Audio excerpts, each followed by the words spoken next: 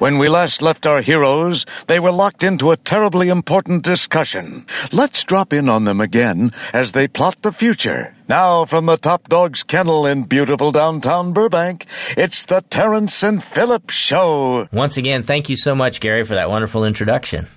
This is the Terence and Philip Show. I'm Terence Curran. And I'm Philip Hodgetts. And we're here to talk about all kinds of stuff. And today, I wanted to ask, I started talking to Philip about this, and I thought, we should be talking about this on air so people can find out about this. I was asking him how the App Store works when you have a revision to, your application that you want to make more money on. So if I've added new features and now I want to make extra money to pay for that development, what's involved?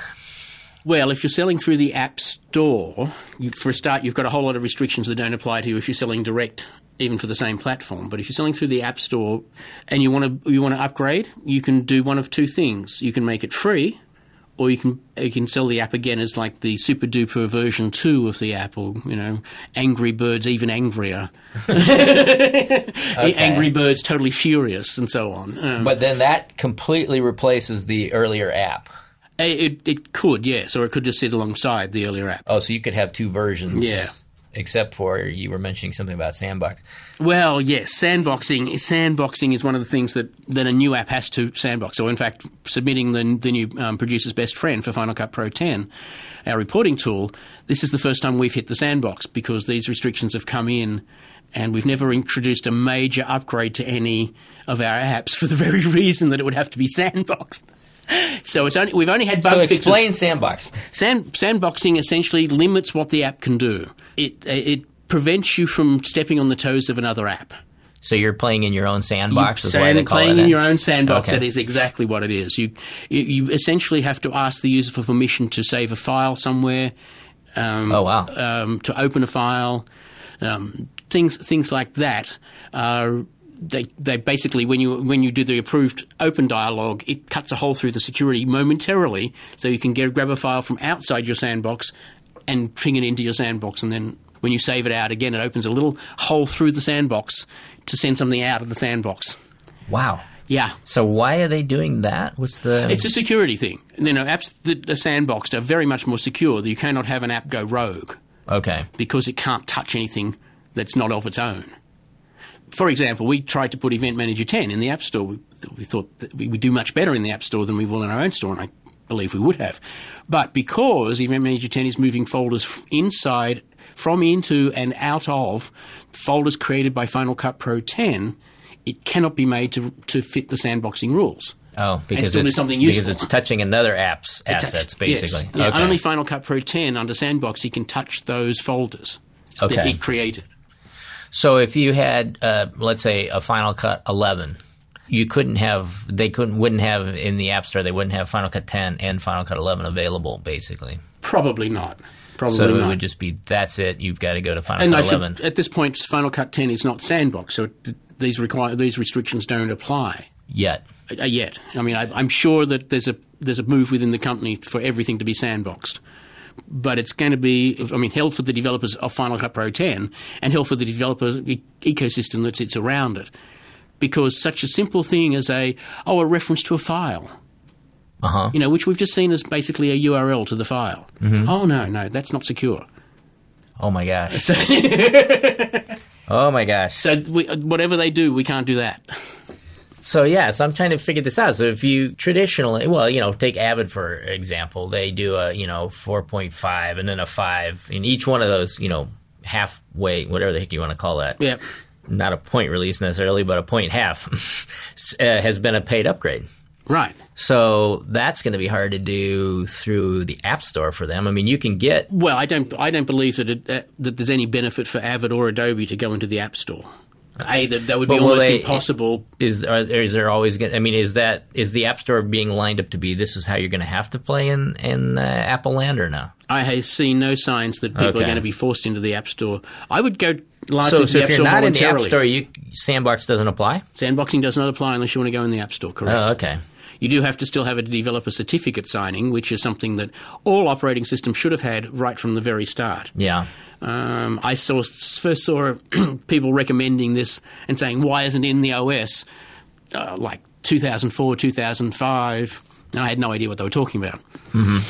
And essentially that just simply means that a developer is registered with the company who runs the OS. They have a developer certificate that says, you're a developer that plays by the rules. Yeah. And you sign your... Less likely to crash your system and less likely to be a hacker. Well, more like, yes, it's not. They're not going to hack your computer. Yeah. Plus, they can be remotely killed. Okay. Should an app somehow, and I don't think anyone ever has, but should an app slip through the system, Apple can say, no, when that runs, it dies if they connect it to the internet. Wow.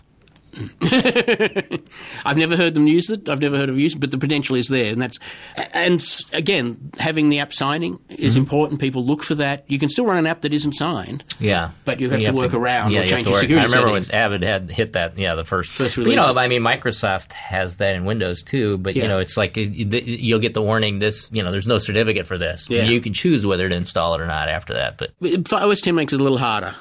If you double-click it and it's not signed or it doesn't recognize the certificate, it will just give you a dialog that says, sorry, this isn't signed. But if you right-click and say open... Oh, then it'll work. Then it'll bring up a dialog that gives you the option to open it anyway. Okay. So it's interesting because I'm looking at these... those kind of business models, in comparison to the cloud. Yeah. The Adobe's cloud approach. And certainly, I'm sure Avid would love to get to that point, too, at some point in time. Though, as an aside, in the Avid universe, I wanted to bring this up. We're upgrading systems to 7 now, slowly. One of the big gotchas is, and I don't remember Avid ever doing this in all the time I've been on Avid, but if you create or even open a bin that's been created in a previous version in 7 and save it, you can't open it in the older versions except the most current patch release. So it's 6.5.3 and 6.0.14 or something like that, and 5.5.3, and that's it. Those, if you have those. In other words, they went back and wrote importers for the new format. Yes, they did. They went back and wrote exactly. They wrote patches to do that. So, and most people don't, stay current all the time. So you get bit. We've had files go out, and bins that go back to the client, and they go, I can't open it, and you get a weird error message. It doesn't say, oh, the bin. There's a problem with the bin. You get this, IO short run that would, and you're like, what the hell is wrong with it? Something's corrupted. They've never done that. Now they've done it. So if you have the current version like 6.5.3, for instance, what we're doing. So if we know it's going back out to a client, we have to open it in 6.5.3, resave the bin, and then send it out. Right. It has to do with they've added new stuff into the bin structure to support LUTs and things like that. And again, this has never been done before, so that's why I thought it's important to warn. And note that, frankly, it's only Avid that's ever given you that backward compatibility. I know. I know. Well, and it's one of the things we loved about it. You always could go backwards. But going back in the Final Cut world, you'd have to hack the XML to go back a version and... Yeah. Well, we always kept export the earlier versions XML, and we always kept it, and we still have. We have startup drives with each version of Final Cut. So if we have somebody comes in with one of the older ones, we could do that. And I don't think you can open. I think Creative Cloud and CS6 you can open, but I don't think you can necessarily open CS6 and CS5.5 and earlier. Adobe came out with, they give you an option to save back or one or two versions or something. They do one or two versions, you're right. Yeah. But that was, that's kind of, so it's similar to what Avid's done, It's like, well, we got to give them a hack for this, but it's not really, the writing's on the wall that they finally said, you know what, we've got to move forward and stop worrying about it. The other option for app developers through the App Store is an in-store purchase. And MovieSlate use this. MovieSlate's more of an ecosystem these days. I don't know if it's a slating tool for an iPad. Okay.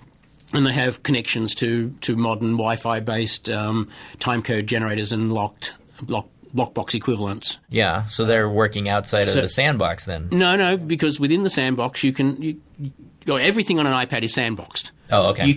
For iPad and iPhone, you cannot make a non-sandboxed app. They just simply do not exist. Okay, so everything is sandboxed. So if Avid ever wanted to be on an iPad, they would have a problem. Well, because you can't touch anything belonging to anybody else on the phone. So how's Final Cut going to run on? Final Cut's never going to run on iPad. Nope. All right. Now, remote like they did with Logic, maybe. I don't know. Mm-hmm.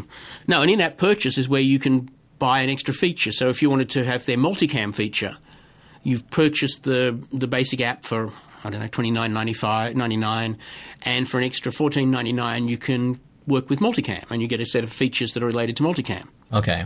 So you could have a basic app, So it's two different apps, or it just expands the app? Yeah. I mean, in the games, you would buy more trinkets, more power. More, okay. So within the game itself, does it still bill through the App Store? Yeah. Oh, okay. Yeah, it's all billed through the App Store. It's called an in-app purchase. Mm-hmm. You can either buy an add-on for your app. Which means Apple takes 30% of that, too. Apple takes 30% of that, too. Oh, my God. Yeah. Although, I mean, my quick and not entirely scientific, because we really didn't have a long enough run before other factors influenced. It looked like 10 to 7 did about 3 times better in the App Store than it did in our store alone, before we had the hit of publicity that went with 7 to 10. Right. So you're saying it was worth the 30% hit? I think it's very much worth the 30% hit. People prefer to buy it. We get regularly, why isn't Event Manager 10 in the App Store? It's like, because they rejected it. And again, and workflow tools, things that work across applications, could never go in the App Store. A preference manager for Final Cut Pro 10 could never go in the App Store. Okay. Because you're touching a file belonging to someone else. Okay. So there's a lot of restrictions. There's a lot of benefits for a developer, and I'm actually getting into the point where one of those for us is a little isolation from the customer. Oh, yeah, because you don't have the direct connection anymore. Now, we've always loved that, but it's exponentially more difficult when you have an app that generates as many sales as a $5 app does. Okay, that makes sense. Yeah. And what happens with is it still a problem, like when you do bug fixes and all that? No. The only thing that we find frustrating about that is that we can roll a bug fix out directly to our customers with our direct customers that day. Right. Sparkle updating is built into every one of our non-App Store apps. We have to submit it to the App Store, and the days are getting great, but it's been up to 3 or 4 weeks before you can get an update through the App Store. Now it was like that last update was submitted on Friday and was in review, I think, on Wednesday. Oh, so the time is getting shorter. Yeah. So whether they've caught up with the backlog or they've put it on enough people to make sure the time. So it doesn't feel quite so bad anymore. Okay. Now, I remember when you were like, oh, man, just to do a little fix, it takes forever. Well, so Greg would tend to leave them to 2 or 3 fixes before we rolled out another update. Yeah, that makes sense. Which means it's longer to roll it out than you'd like. If there's a fix discovered to be needed, it's generally because somebody needs it. And what we usually do then is we'll just send them I was going to say, could you send it straight? We send them a version of ours with the timeouts until it can get back in the App Store. Okay. We try and help the customers.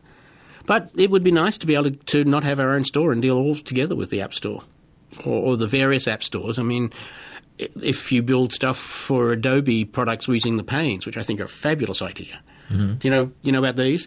You can create a panel. It looks like an Adobe panel to go into most of their apps, so Photoshop and Premiere for sure, Pro and Prelude, and that can connect. That can be actually the interface for Cat TV or for Pond 5, or you can actually from that interface you can search Pond 5 for stock footage. Okay, that's what Avid tried to do with their marketplace. Yeah. But you couldn't actually put those. Could you put those interfaces into the app itself?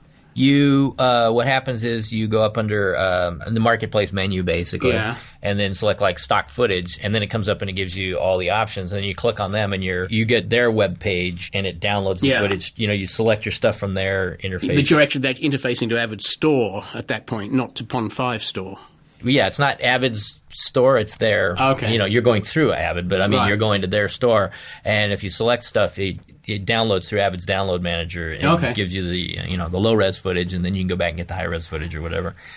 I've never used. I mean, I just played with it once just to see how it works, but I've never actually because we don't do that. We're primarily finishing, so we're not buying a lot of stock footage. But that was the concept there. I mean, they're all trying to do that. Build in the you can get effects, plugins that way too through the marketplace thing. They're all kind of trying to do that. Where Adobe do have a store for people to buy these and download these plugins, but there actually creates a panel within the application. So that's cool. If we probably should do the sequence clip reporter for Premiere, probably should ultimately become a panel. That makes sense. Because then we can run it cross-platform. Oh, so because you as long as the underlying code runs you don't have to code for both. We don't have to. We have a common interface, and the interface is the thing that causes us most problems on Windows. Okay. The underlying Ruby code can run on both platforms. That's cool. So if we've got a way, I'm just starting to really explore this, and I've been aware of it for a while, and never thought we had an application. And it's become more obvious that looking at what else is being done with it, that no, maybe this is the direction we should be going, because it makes you part of the application. largely. That's kind of cool. Yeah, and like you said, cutting your developer time because of not having to go for two different. Yeah, you'd write the interface, and it used to be that the interface had to be written in Flex, actually. Okay. But now they're introducing HTML5 interfaces, which is much more comfortable for us non-Flash developers. So are they moving away from Flash? Or? Oh, completely. I mean, wow, because they base so much on that. I know, but I have to give them an enormous amount of credit. I think they saw the Flash writing on the wall when they saw the move to smartphones and, frankly, their own inability to deliver any good Flash experience on any smartphone ever, and including the ones they actually put it onto. It was not a good experience. That they saw the writing on the wall, and I think we had a conversation, or I said somewhere that the company that's most able to benefit from the shift to HTML5 would be Adobe, because they've got all of the authoring tools. All you've got to do is compile it to something different on the back end. Yeah, that makes sense. And indeed, there's a whole range of HTML5 authoring tools now within Adobe's Creative Cloud. And what about the Flash animation app? How's that supported in HTML5? There's a lot of animation you can do in HTML5. It's going to be kind of the same thing, or pretty much. I think it's Adobe. The various versions of Adobe Muse. What's the main authoring? There's 2 or 3 different HTML5 authoring tools. Again, it's not my area. But one of the interesting things about the Creative Cloud is because we're subscribed. Yeah, Greg was inclined to say, "Well, what are these?" and download it and have explore of it and see if it's something you do want to use or not. That is the good part of the Creative Cloud. Yeah. Well, I can understand the concern about the continuous cost, but what other objections have there been that people are spitting out? I don't own my software. Well, you didn't own it before, technically, but you did physically have the disk, but you didn't technically own it. No, but if you read the license, if I stop paying for upgrades, I still own the version that I have. Right, and then but if you keep playing Creative Cloud, you don't own the version that you have. Yeah, there is. Okay, that's valid. And if their save as backwards goes away, that may make it more difficult. That said, there are lots of ways in and out of the Adobe applications, and a lot of other applications read Adobe's file formats. Photoshop, for example, is widely read across. Yes. After Effects, Illustrator, pretty much. Illustrator, again. Not so much After Effects and Premiere Pro, but Premiere Pro is getting better at Final Cut Pro 7 XML. And it's pretty obvious that... Just in time. Well, it's pretty obvious that Adobe's plan is to use Final Cut Pro 7 XML as their XML format. Oh, okay. They're starting to add extensions or Adobe-specific information into the XML. I wonder if that's because Wes knows Final Cut 7 XML so well. Why wouldn't you go with 10? I mean, that's the future on that side, so why not go? Or is it not as good? It's certainly a lot harder to work with. Greg's been working with Final Cut Pro 10 XML for just on 2 years and a couple of months now. Yeah. No, just on 2 years. And he said about 2 weeks ago, he said, I think I'm finally starting to understand this. I can read the DTD now, the document description, and it makes sense. Oh, my God. And he's worked with it pretty much every day for the last 2 years. And he's smart. And he's wicked smart, yeah. Oh, my God. Yeah, so... that's not good. The only potential sign that they may support something other than Final Cut 7 XML is that the export format is a pop-up menu inhabited by only one item. Oh, okay. But there's not a lot to be gained in Adobe's world by producing Final Cut Pro 10 XML directly, because if you do need to go from 7 to 10, well, for $10 you can do it. Right. And we've spent a lot of effort making sure that works with Adobe Premiere Pro XML. Mm-hmm. Well, if you look at the bug fix revision, you'll see a lot of effort has gone into fully supporting the Adobe version. Now you can go out of 10 using 10 to 7 and go into Premiere. Can you go straight, or do you have to go through 7 and then into No, you can Premiere? go straight to Premiere. Again, we've spent quite a lot of effort on, as people have been more and more using the 10 to 7. That's certainly worth $10 at intelligentassistance.com. 10 to 7 is actually $49.99. But, oh, well, that's certainly worth $49.99 if you're doing that constantly. Yeah, like I said, I think they're using Final Cut 7 as their de facto, they'll be their de facto XML. As I said, they're adding Adobe-specific extensions into the Final Cut 7 XML. It's still causing us some issues. There are some, we'd love to be able to support sync and link for Premiere. Okay, that would be interesting.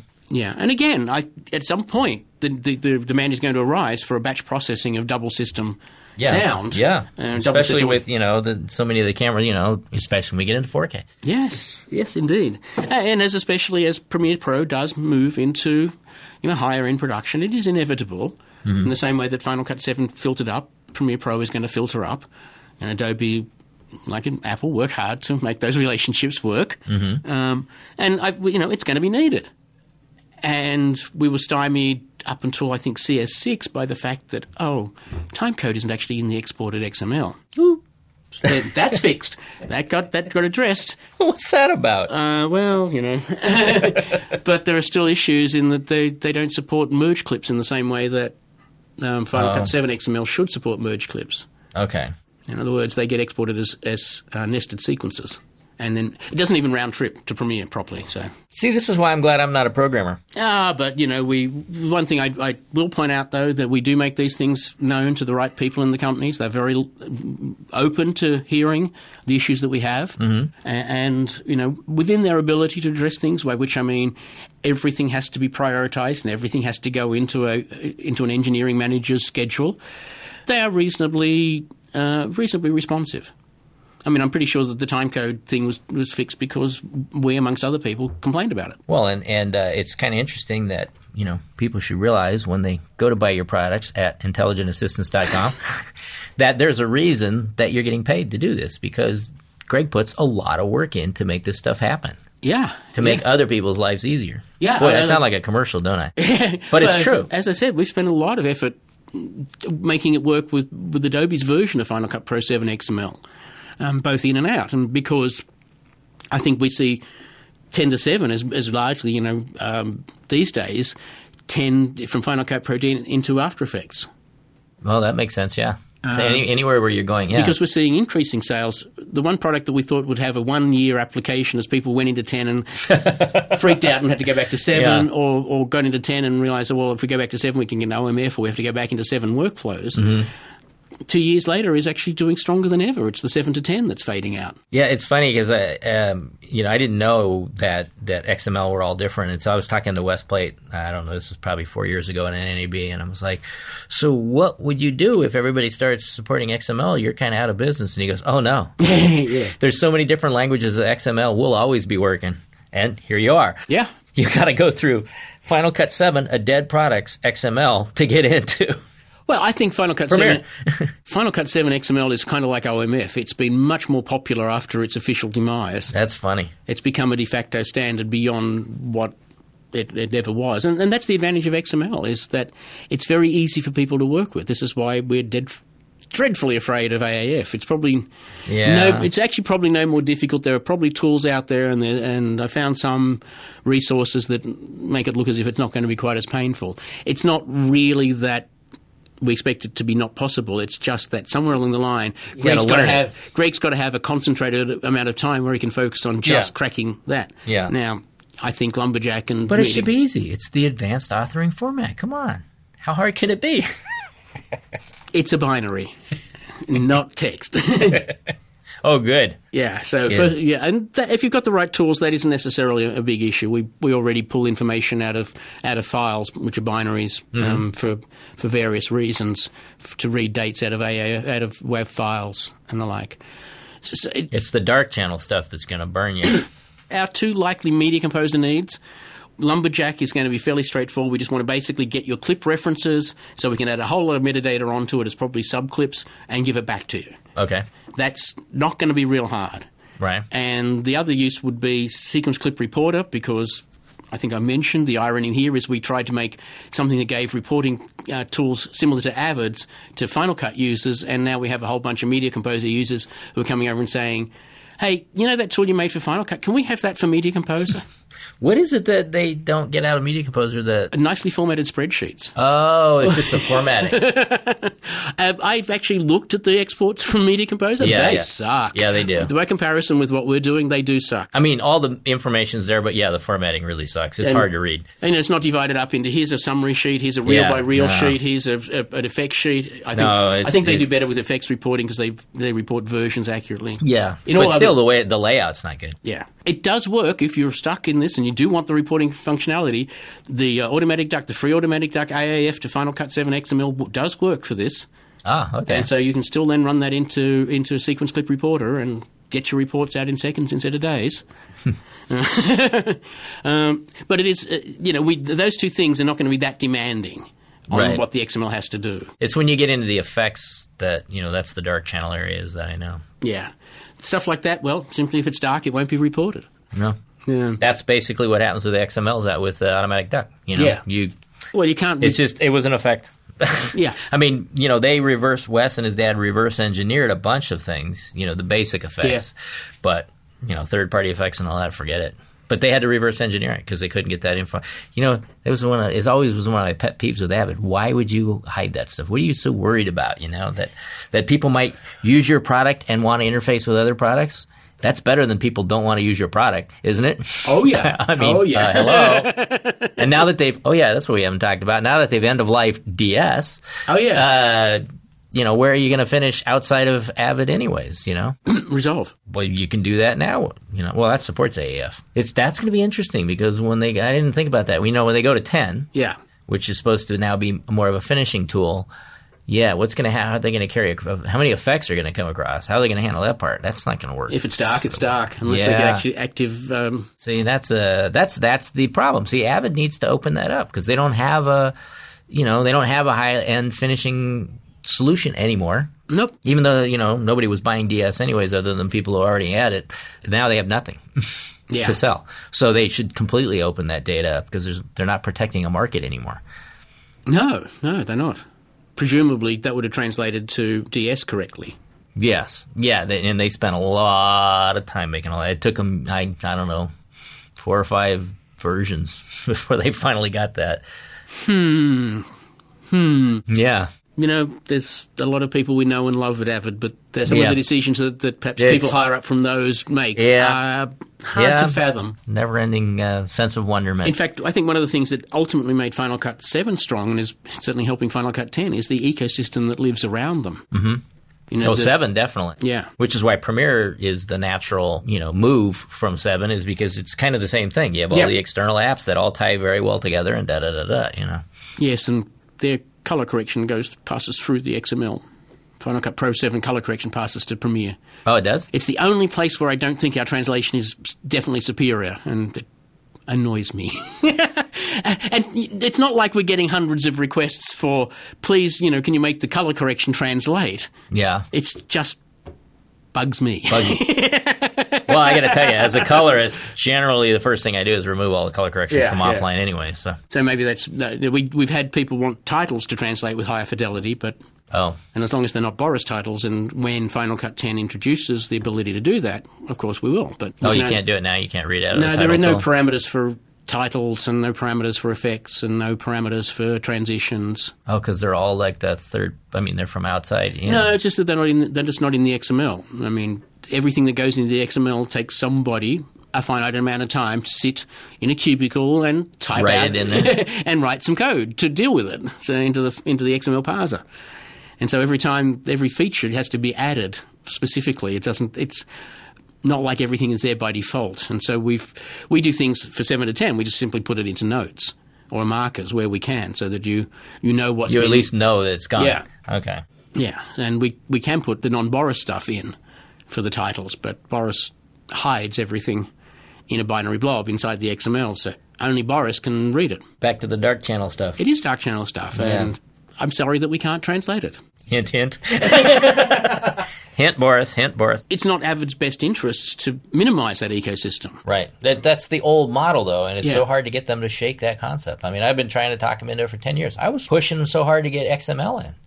If they'd had XML in Media Composer, it would have been great, because then it wouldn't matter if you offlined in Final Cut or if you offline in Media Composer, you could finish wherever you want, you can move back and forth. I mean, you know how many people want to move back and forth between Final Cut and Avid all the time because this editor likes Final Cut and that editor prefers Avid? Wouldn't that be great if you could just do that seamlessly? Why should you be prohibited from that? Yep. Because people are trying to protect this little, fiefdom that doesn't really exist anymore. Had a request this morning, can we get Final Cut Pro 10 event information back to Final Cut 7? Essentially your bins, and no.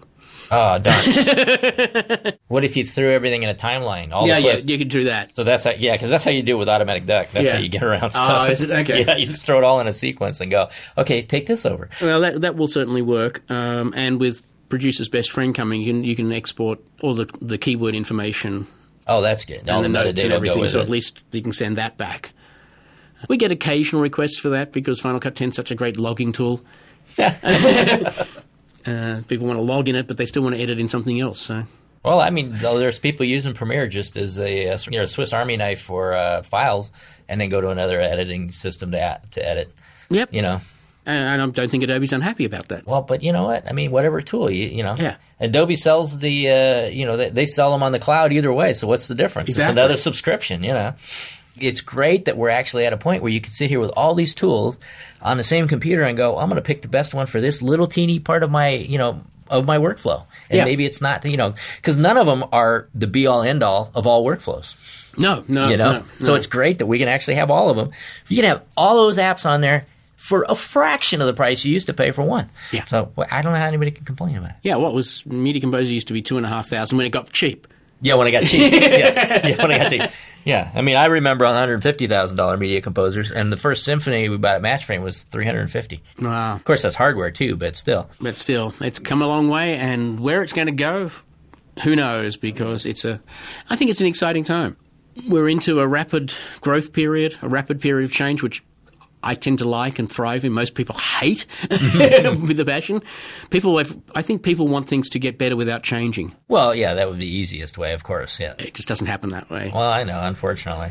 I mean, I'd rather spend my time learning about things that are completely unrelated to my industry, reading other things. But no, I have to spend my spare time keeping up with my industry as it changes. Yep. That's kind of because that doesn't add to my personal growth. It just adds to my work growth. Ability to stay employed. Yeah, yes, exactly. Ability to earn income. It adds there, but I like that other part of my life too. Philip looks blank. Yeah, why does Philip look blank? Other part of your life. I've heard people talk about this, but you have a family. Yeah. Well, my other part of my life is my balcony garden. So. Oh, there you go. Yeah, that's my hobby. I only have to fight off caterpillars. So much easier than the bugs that infiltrate software. Nothing like nothing that DDT won't take care of. Oh wait, no, that's not legal anymore. Nor is it terribly organic. Yeah. Well, there is that. I think we've beat the hell out of this thing. We've sort of to wrap it up. We talked about the problems with the App Store and the benefits for a small developer. I mean, we had to develop our own store, our own serial number mechanism, had to do downloads, all of that. Oh, wow. And that's all taken care of with the App Store. Oh, okay. And it has issues for some types of applications. As I said, workflow applications. The one thing you can't sell with an in-app purchase is a monthly subscription to the software itself. Oh. Well, Adobe wouldn't want to hear that. No. That kind of pretty much precludes Adobe from ever going in the App Store. Yeah. But then Apple would control the experience anyway, so it's not going to happen. Mm-hmm. And for the same reason, I don't think there's no benefit for Avid to go into the App Store with Media Composer or any of the associated apps. Final Cut Pro has no other choice. Yeah. I don't necessarily think it's the Final Cut Pro team themselves are necessarily ecstatic about having to go to the App Store. Wow. It was probably the most complex app that's ever had to go through the App Store.